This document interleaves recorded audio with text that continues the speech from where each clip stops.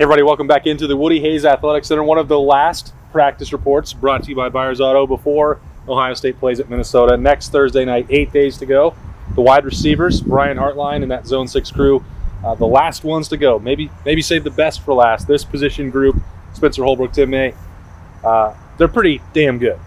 Yeah. I got the sense from talking to Brian Hartline that he was trying to come up with ways to say that, that we're not there yet. We still have a lot of work to do.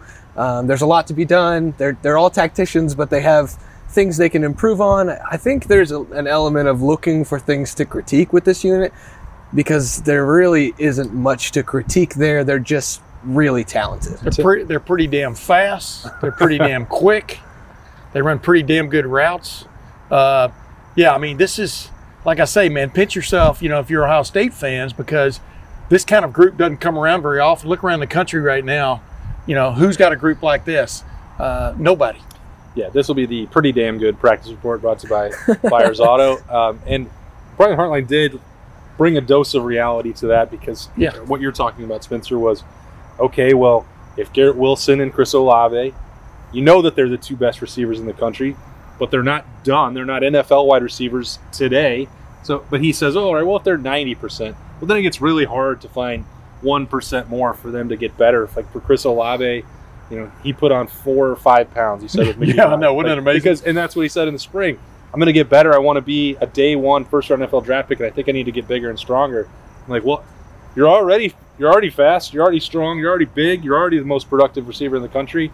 How did you find that out? It's like, we just figured we put on 5 pounds that I wouldn't get of muscle. We wouldn't give up any of that speed. So, good luck. There's more to it than that, though. He's already extremely cagey. He plays his position about as, basically as well as anybody in the country. I mean, I'm talking about the art of getting open. I mean, he could write a book on that. He doesn't give us very many secrets about it, but just his ability to create space on his own, you don't see that a lot. A lot of these guys coming out of these 7-on-7 situations and stuff. And that's what the great receivers have always had, that ability, slow, fast, or indifferent, to do that. And I'm really looking forward to his last year at Ohio State. Well, and we talk about Chris Olave, we talk about Garrett Wilson, Jackson Smith-Njigba's there, and I think a lot of people made the good point in this media session that Garrett Wilson was forced to go outside. They needed to get Jackson Smith-Njigba on the field. Ohio State found a spot for him in the slot. Garrett Wilson can play anywhere. Chris Olave can play anywhere. Jackson Smith-Njigba is everything you could possibly dream of as a slot receiver, and he's going to play there, and I think it's going to be really tough to defend that guy. I've called him my dark horse pick to lead the team in receptions, lead the team in receiving, because when you try to put so much attention on Garrett Wilson and Chris Olave, there's Jackson Smith-Njigba, who was also a 5-star. There's Julian Fleming, who was also a 5-star. Whoever lines up in the slot's going to have a real advantage over anybody. I think you're really right about that, Spencer. I think you make a great point, and I agree wholeheartedly, because teams are going to have to scheme to stop Chris Olave and Garrett Wilson. I don't know how you're going to do that, but it's probably going to involve multiple guys. And if you want to play one-on-one against Jackson Smith-Njigba, that person is going to lose repeatedly. He is just as talented as those other two. Showed that right away in his first game. Oh, yeah. And working in the slot against guys who maybe are not a first or second cornerback or even a true defensive back, you put a linebacker in him, well, that's a touchdown. That play's over. I don't know how you're going to defend this passing attack. Well, here's the thing about it, too, is that as Brian Hartline alluded, all three of these guys can play probably, if you want to say 3 positions, they can put them anywhere they want to. That gives you so many options when you go into a game and you throw, let's say, those 3 guys out there, you're starting 3 wides, and you see how teams are playing. What have they schemed to take Chris Olave away? And then they wake up the next series, and Chris Olave's in the slot, and Jackson Smith-Njigba is out wide, or vice versa with Garrett Wilson. They can play games with people now, just from a scheme standpoint, and that's what sets them apart. Because as I like to say a million times, some teams have a really great corner, some teams have 2 really good corners, but hardly anybody has 3 really good corners to take away receivers of this caliber. So it's going to be interesting to watch how the Brian Day and his group go about things. And the play that I always keep coming back to is that play last year, the first drive of the game against Indiana, when Indiana thought they had the 2 outside wide receivers covered really well. And there they had Garrett Wilson on either a safety deep or a tight or a linebacker, whoever it was, got absolutely torched. and it wasn't even fair for 2 plays, and Garrett Wilson had a touchdown. It was 7-0. Yeah. And so when you look at those kind of things, and then you see that guy, Garrett Wilson, go back outside, and you bring another guy in that's just as talented, I think, in Jackson Smith-Njigba, it is not fair what this wide receiving group could do to the Big Ten, because nobody recruits like Ohio State does, and the guys at Ohio State struggle to cover these guys. Yeah, unless the wind's blowing real hard, it's really cold. But then you go past these 3 really good guys, and you have 5-star, number 1 wide receiver in the country, Julian Fleming, who has a healthy shoulder. Talked about wearing that brace last year, couldn't bring that left arm higher than this. That's kind of hard to play receiver. He's been dealing with that since he was in the 8th grade and was still basically unanimously considered the best wide receiver in the country. Then you have 5-star wide receiver, Emeka Egbuka. Then you have, I guess he was only a 4-star. Is that right, Spencer? Yes. Marvin Harrison Jr. How could that be?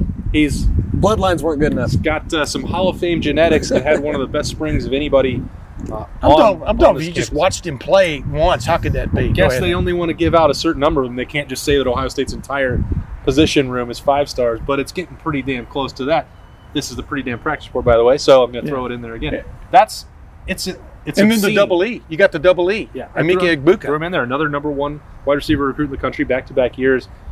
Jaden Ballard. It's in him, and oh, by the way, another 4-star with Jaden Ballard. Yeah. So it's crazy what Ohio State can do with that. Now it's all reliant on C.J. Stroud continuing to maximize his ability with those 6 or 7 guys. But man, you listen to Garrett Wilson and Chris Olave talk about C.J. Stroud, effusive praise. But you know what stood out to me about Coach Brian Hartline was he didn't run away from the fact that, for example, when I asked him about Egbuka and especially Marvin Harrison Jr., he goes, "Yeah, you're not working. This isn't class 101 wide receiver. They're at a different level coming. Yep. They were at a different level coming in, which means you can do you can take those guys even to a different level as the season goes. And he knows what he's got.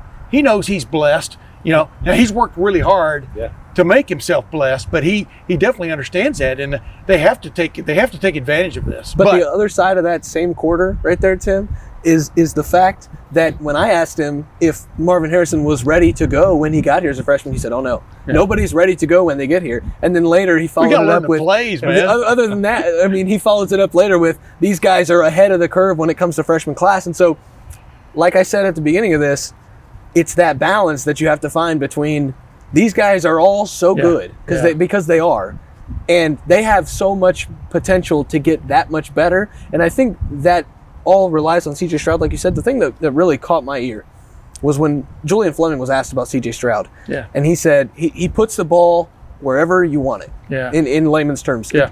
Basically said, wherever you want the ball, it's going to be there. Yeah. And I think that's what... He'll throw you open. He'll throw it to the opposite side of the defender. That's blah, what blah, blah. impresses me the most about these receivers is their ability to see what C.J. Stroud's on the practice field and trust him going into a game like this when he's never thrown a pass before. This is what stood out to me about Marvin Harrison Jr. We actually got to see him play in the spring game, though, was the crispness of his routes and the fact that he and Egbuka both catch the ball out here.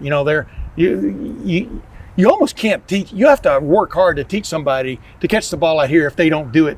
I want to call it naturally or having grown up like Chris Carter was a great, that's what we're talking about, them being a little cut above. Those are some of the things that just stand out to me. And I still don't understand how Marvin Harrison Jr. wasn't a 5-star receiving prospect. That's, stunning. Don't you agree? I mean, when you've watched him practice. He in the spring, as I said earlier, he looked more advanced than Emeka Egbuka, who, as Spencer has brought up throughout camp and been paying close attention, closed that gap if there was one. Yeah. And it wasn't just our mind playing tricks on us. Marvin Harrison vastly exceeded what I expected to see in that spring. And then Emeka Egbuka, I think, got a summer with Mickey Marotti, and the rest of this filled out. And then you saw all that gaining steam. You'll see, I think if you put him maybe more behind Jackson Smith-Njigba in the slot, that's going to be scary for whenever teams get tired to try and slow that down.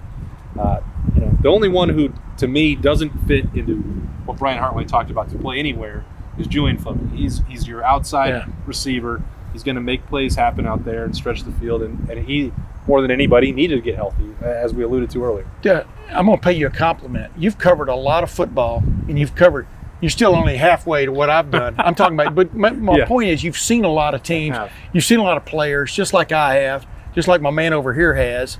Do you feel like we're gushing too much just about the offense in particular? I'm telling you, I've been around covering this team since 1984 on a full-time basis, and I do not recall. I recall really great offensive teams, but not to the depth that this team has. I mean, the mid-90s teams had some great players on them, but not to the depth of this.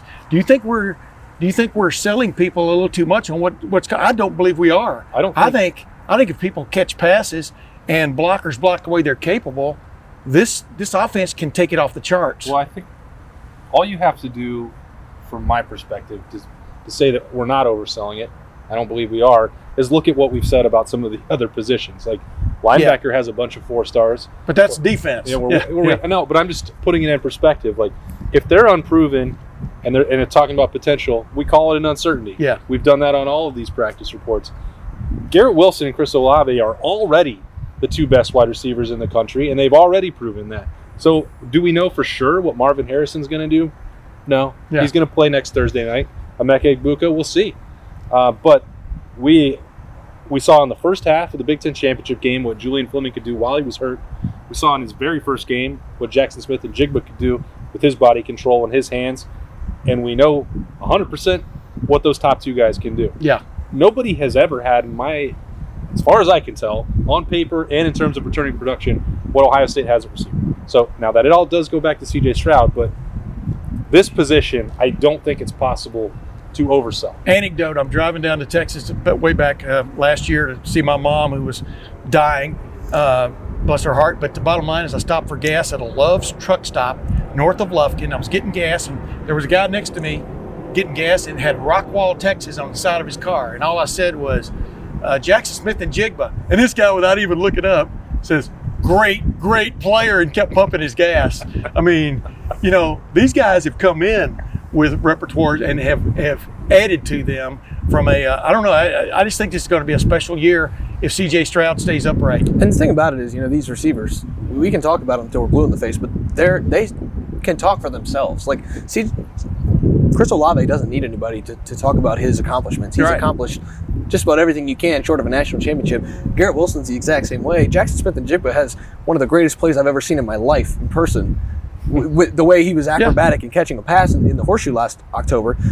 And there are 2 guys, I didn't even mention 2 guys who were the #1 receivers in the country for their class. Yeah. And I didn't mention the Hall of Famer's son or the Ohio kid that gets overlooked every time we talk about these guys. And so you don't want to be hyperbolic because it puts a lot of outside pressure or whatever you want to call it. But at the same time, you can't just, if it barks like a dog and it wags a tail like a dog, you got to call it a dog. This team is damn good at wide receiver. And we're pretty damn excited for this season to actually start. And all these practice reports, once they start up again after next Thursday night, will be about games and getting ready for the next one. Minnesota prep will begin in earnest for us at Letterman Row. We've got weekend kickoff starting next week. Letterman Live, of course, will be rolling every week on Monday. A lot of surprises in store for that as the season goes on. Of course, we'll be in here every chance we get for all the press conferences and all the practice glimpses or walking off the field that we can handle. That's Tim May, Spencer Holbrook. I am Austin Ward. Stay tuned for full coverage at Letterman Row of the Ohio State Buckeyes all year.